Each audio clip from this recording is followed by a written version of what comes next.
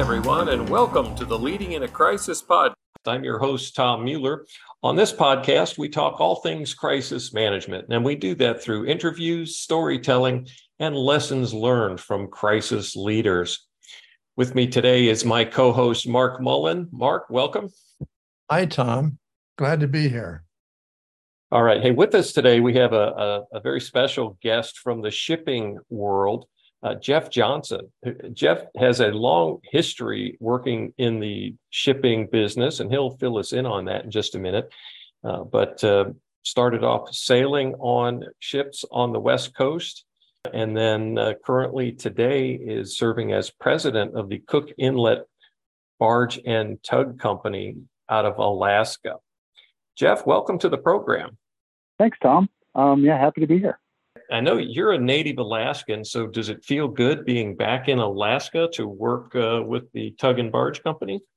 It is. I've been blessed across my career to work across the world, but I've always had my sights on returning home, and it's nice to be home. And for the last 4 years, I've been living the dream, running one of the greatest tug companies in the United States and living in Alaska. Well, that just sounds like as good as it gets right there. Well, Jeff, one of the things we like to do on this podcast is let guests sort of introduce yourself. So if you're meeting somebody for the first time and just doing a quick intro of your experience and life, what would that sound like? Well, I'd probably start with being fourth generation Alaskan, raised up here, pioneering families. A pioneering family that really ventured into the commercial fishing world, and I started as a commercial fisherman. My love of the sea began there, and I worked my way up sailing on oil tankers around the world, but primarily U.S. West Coast, out of Valdez. Opportunities then, as I grew older and had a family, to come ashore and take on various shore roles, both based in Washington State, Houston, Alaska, and in Singapore. So most recently, I left a role in Singapore 4 years ago to come home and be back in Alaska and loving every minute of it. Well, good. And, we're going to delve into your crisis experience a little bit as we continue our conversation. And but I want to just kind of start, just kind of ask you, what does leading in a crisis bring to mind for you? What does it take to be able to lead in a crisis, in your view? Well, being from the shipping industry, it takes a number of things.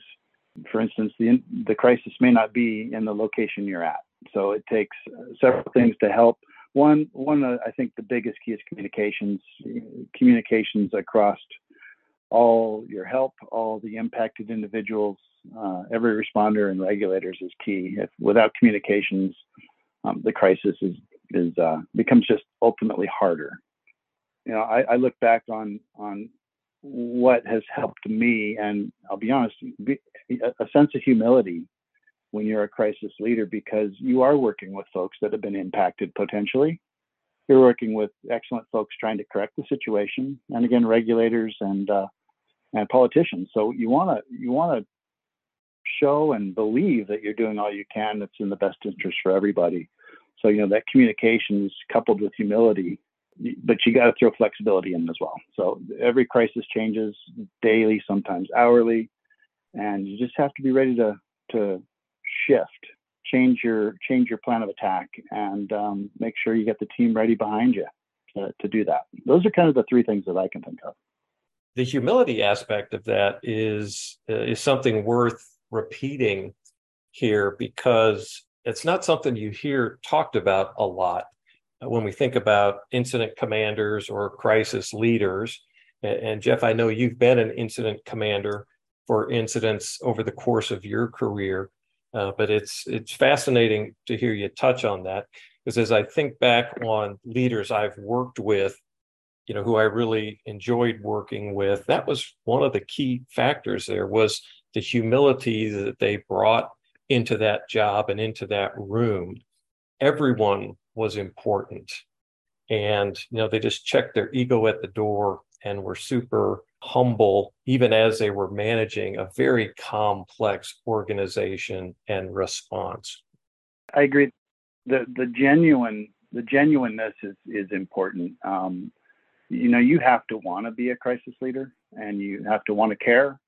And you're right, some folks may struggle with that, but I think you said checking your ego at the door is absolutely one of the couple of things you're going to hang up as you walk in, because again, you're dealing with folks that are impacted either to a large degree or a small degree, but you want to make sure that you're doing all you can to help them, and then keeping your folks safe while you help. So if you're in the line of taking care and helping those younger folks coming aboard, what are 2 or 3 things that you would really recommend that a young communicator should do to be ready to respond in a crisis? It's funny. You may not know you're in a crisis until you're in one, in various roles you may have. And I've often helped coach and maybe mentor folks in their daily jobs. You're trained in crisis techniques and crisis management, and even in the US, the ICS system. You can use that in daily jobs to help you in the system and actually drive maybe better outcomes. So if you're in an operations group, maybe in a refinery or a factory, and something goes wrong, you can actually go through the steps of ICS, and you can resolve that issue instantly there with the folks you have, and it's a training opportunity. I think it's important also, tips for folks coming up is to swap roles frequently if you're active in an incident command system. So just because you run an operations team, maybe at a refinery or again a factory, doesn't mean maybe you're the best suited person for an operations role on an ICS. Logistics may be where you should be, and you may enjoy it more. So I think it's good to swap roles and kind of learn where your niche is. We all have emergency crisis plans in place, from business continuity to oil spill response to earthquake and other natural disaster plans. And it's really important for folks to know those plans. I mean, we have them, they're on the shelf. Pull them down, look through them, because a lot of smart people help put those together, and they're really a usable guide for folks to grab and go. So a lot of companies, I don't think, do that enough. And for young folks or for new folks in the crisis community, that's a good thing to do, is to start with knowing the response plans that are in place. Great. Glad you could share that. So again, the first one is try to coordinate working on ICS on a daily basis so that when the real thing comes, you're already used to the structure. Swap roles so you find your best fit, which is great advice. And then to know the plans you have. And you're absolutely right. Every client I've worked with has plenty of plans. Most time they're not refreshed, or they're not read. And so many times they're not actually even coordinated. So I agree with 3 points there for not just new people in the field, but it's good discipline for everybody. So Jeff, let's talk PIOs for a minute here, public information officer or liaison officers. As an incident commander, kind of looking back on your experiences, what are the characteristics that you think make for a good public information officer or liaison officer, or even an ops section chief for that matter? Again, I'll start with what I said earlier around humility. A PIO really is kind of leading the outward-facing bits and pieces of a response, and this is what the people out there will see when the operations teams and the command staff are grinding away in a command post maybe.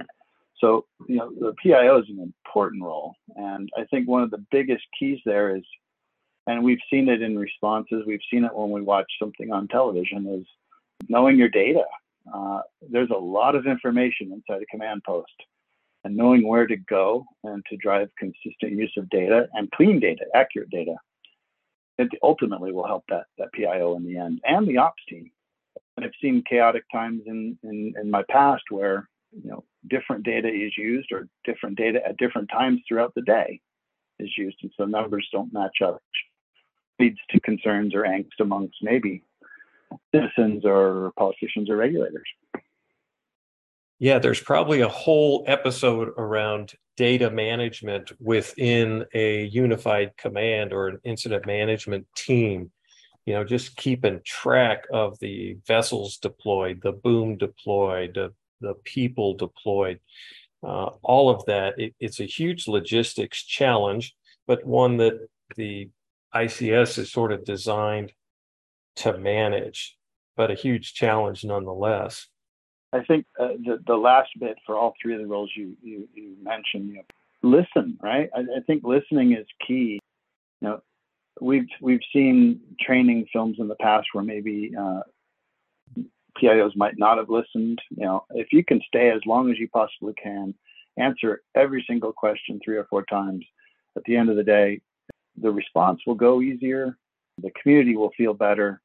But if we rush through the communication side of providing information to the public, it usually leads to more angst at the end of the day.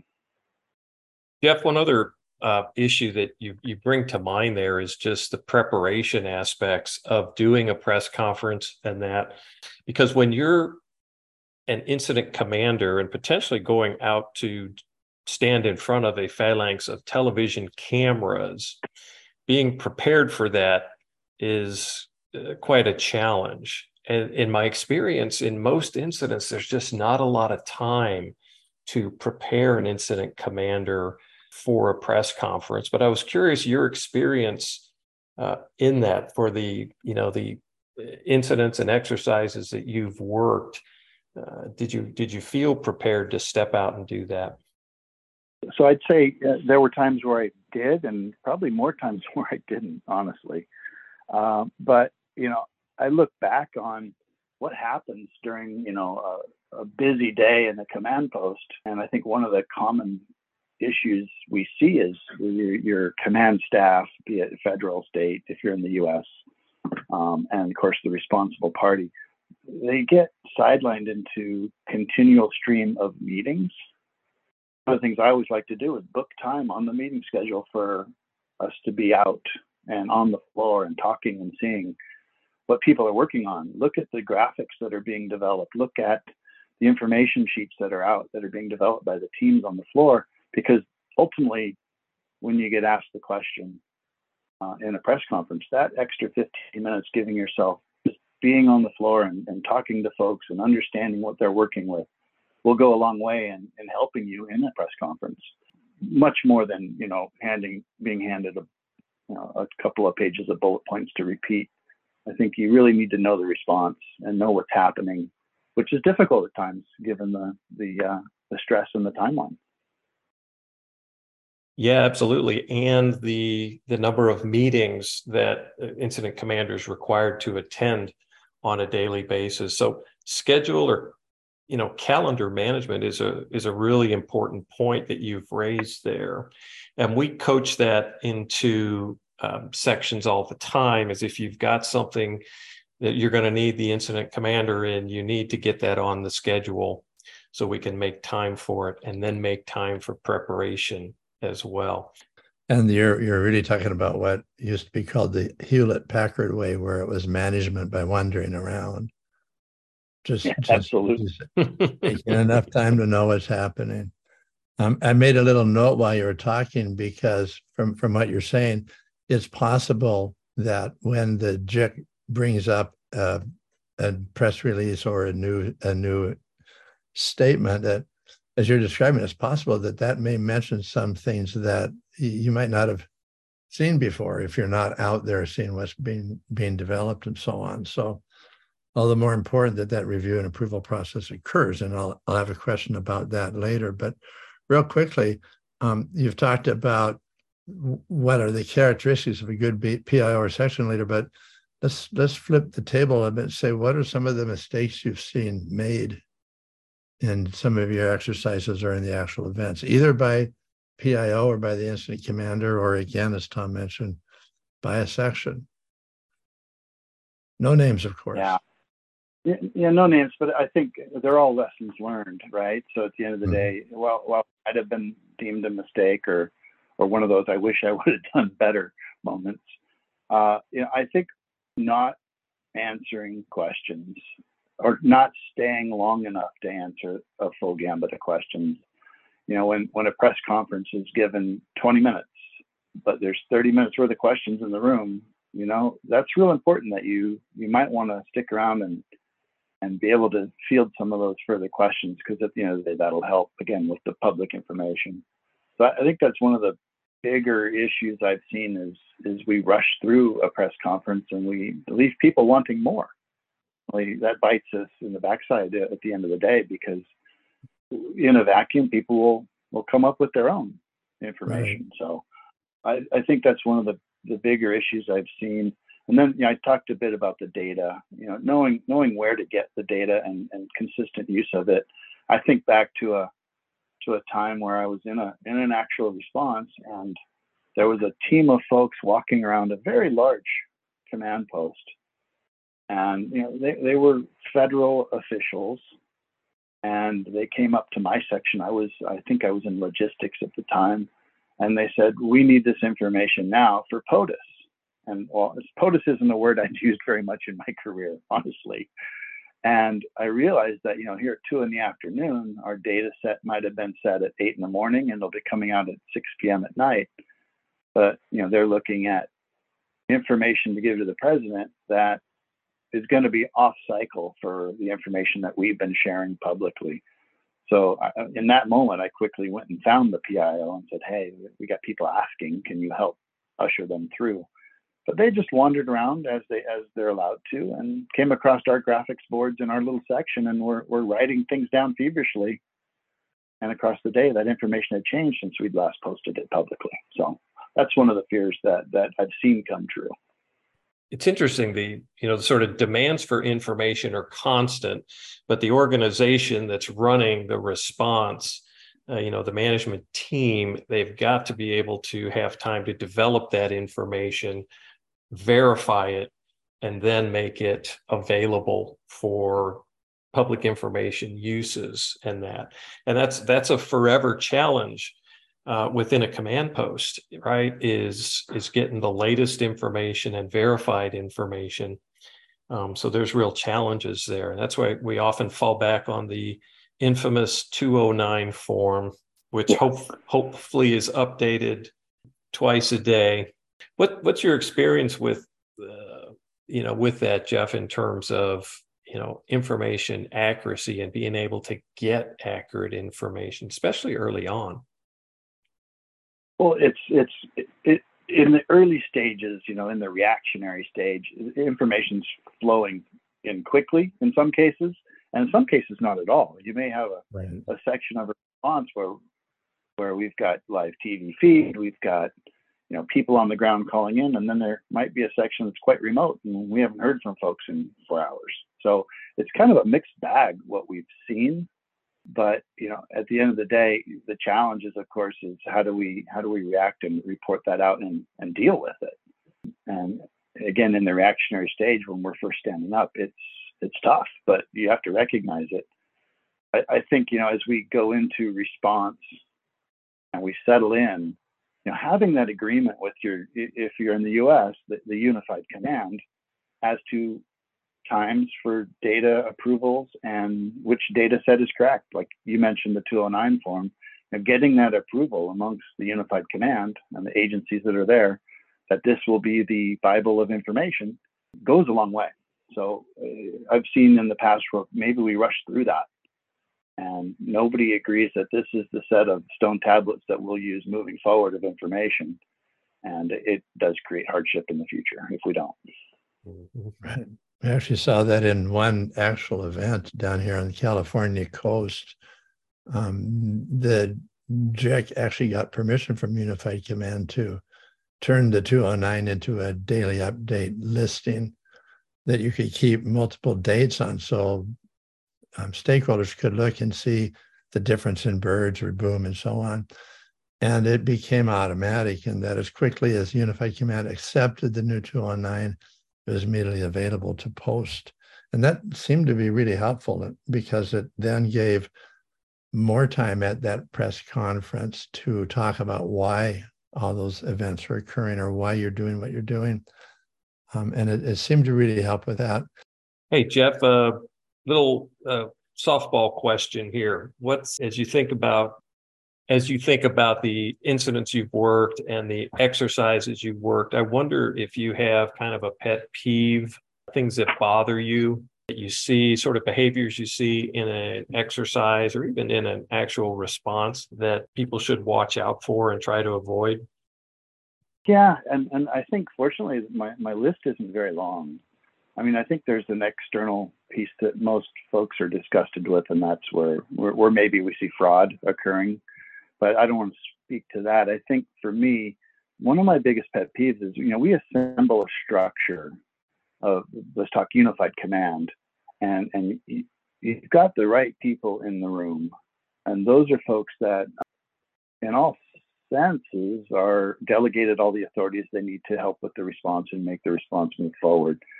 And more often than not, we slowly find that maybe it's not the right people in the room, and maybe that FOSC or state on-scene coordinator has to make calls before they can make decisions. And that really, while we allow it, it does slow things down, and it does kind of muddle the effectiveness of a unified command. So if I could just put one kind of stick in the ground around what I think upsets me a bit, like you said, a pet peeve, it would be having the wrong people in decision-making roles that aren't delegated the authority to do so.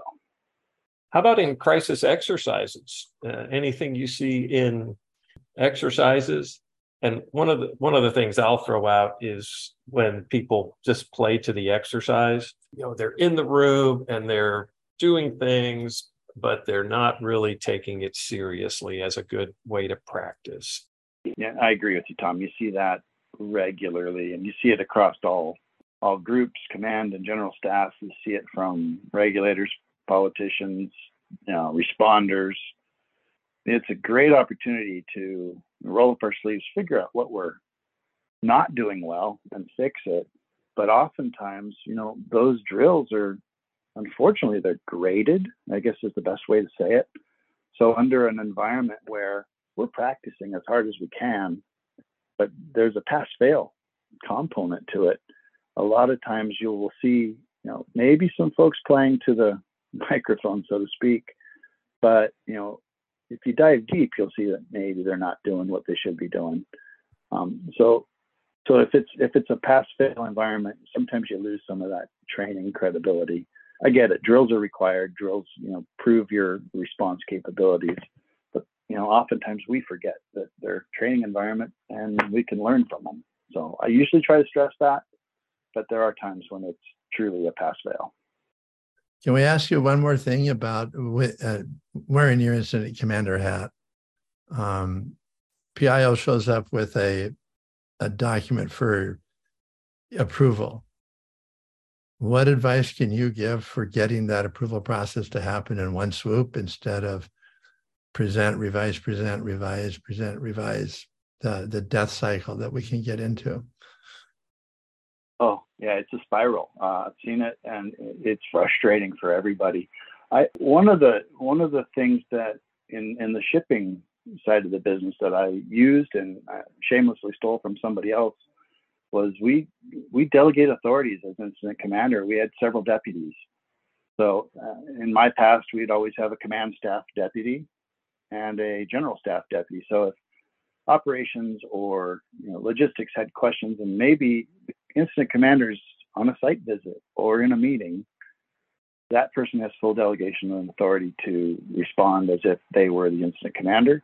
And what that does is that helps, especially for the deputy incident commander on command staff, it helps work with the PIO. So by the time it walks through the command, unified command room, it's done.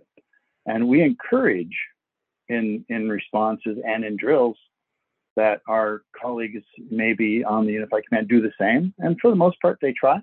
But I think sometimes that slowdown process occurs maybe at a state level where they haven't followed that same practice.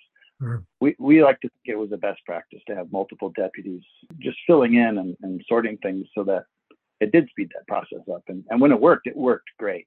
It worked really great, Mark. Right. Well, and that's also training your next incident commanders. I was at an exercise in Texas with your guys' alma mater one of the injects where the command had gone up for an overflight, and their plane was forced down, so they weren't back in incident command in time for the next round of decisions and briefings and so on. And that was a very significant wrench in the works because a lot of people in the room just weren't ready to step into those roles. It's a great test. And in that moment, you quickly find who is ready as well, right? Right. So I'd encourage that. I've seen exercises, thinking back to my shipboard days, where maybe the chief engineer who's accountable for, starting the fire pump doesn't show up. So now the second engineer, third engineer has to figure it out. So I think it's a great training tool to use.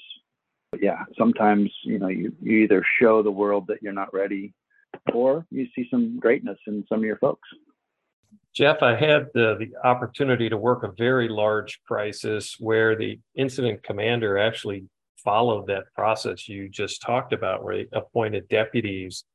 And I was just so thankful and so amazed at how that simplified the approval process, because there was somebody always available then to get the latest FAQ or the latest press release approved, and we could get it out the door quickly. So I really grab onto that as a best practice. And thanks for sharing that and reminding me about that, because that's something that I'd like to see more of in more exercises and actual unified commands. Like Mark alluded to, it kind of kills two birds with one stone. You're training your future deputy. Your deputies are now training to be incident commanders. And, you don't frustrate all the process and slow it down needlessly. So one final question for you here today, Jeff. I was thinking about, sort of international incident planning, and you mentioned your stint working in Singapore. And of course, shipping, involves vehicles that are moving from port to port. And so you've got to be prepared to manage an incident kind of anywhere around the world that a ship might be going. How difficult, how challenging is that process? And what did you find that sort of worked for you as you were thinking through those issues? Yeah, I remember just having a conversation with a refinery manager one time. And I said, when you went to bed at 10 o'clock last night, you knew where the refinery was. And when you woke up at 8 in the morning, it was still right where you left it. And unfortunately for us, that ship moves, and they move all over the world. So you're absolutely right that the challenges are huge for us in that, from a shipping company perspective, typically it's small groups of folks in teams located globally. So in the US, maybe a shipping company might have 20 people in an office, and maybe in Europe they might have the same, and maybe in Asia. That's not a lot of people, spread across those three areas that can instantly help, and not all of them are trained to respond. So what you really need are good partners, good organizations that you've contracted with, and visit them as much as you can.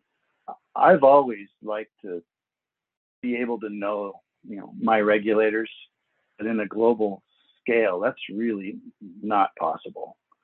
You can't really go around the world and meet everybody you may end up sitting across the table from in an incident. So I think it's important to have good partners. If you've got oil spill response organizations with global reach, they do a lot of that for you. So be active with those. And responses aren't typically, it could be anything from, a natural disaster to, an environmental incident. But we've even had, human issues where maybe somebody unfortunately passes away while on board a ship, maybe of natural causes. But, having the right connections to respond to that, it's no different than a big response you might see in an environment, because you've got to figure out how to move people around the world, how to respond. And you end up with a very large Rolodex of response agencies that will help. And I think that's the biggest piece to it. If you're part of a larger organization, you can really lean on other business units within it. So I'm thinking naturally, maybe an oil company.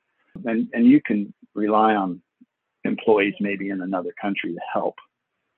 But, in most cases, shipping companies just don't have that. And they're running 20 ships around the world, and they might have a total shoreside crew of 20. So it becomes a challenge. Thanks so much for joining us today, Jeff. Really appreciate you taking time and sharing some of your many experiences in the shipping world as an incident commander. Thank you again. Well, thanks. Yeah, Tom and Mark, it's my pleasure. And it's an important topic, and I'm glad you're doing this.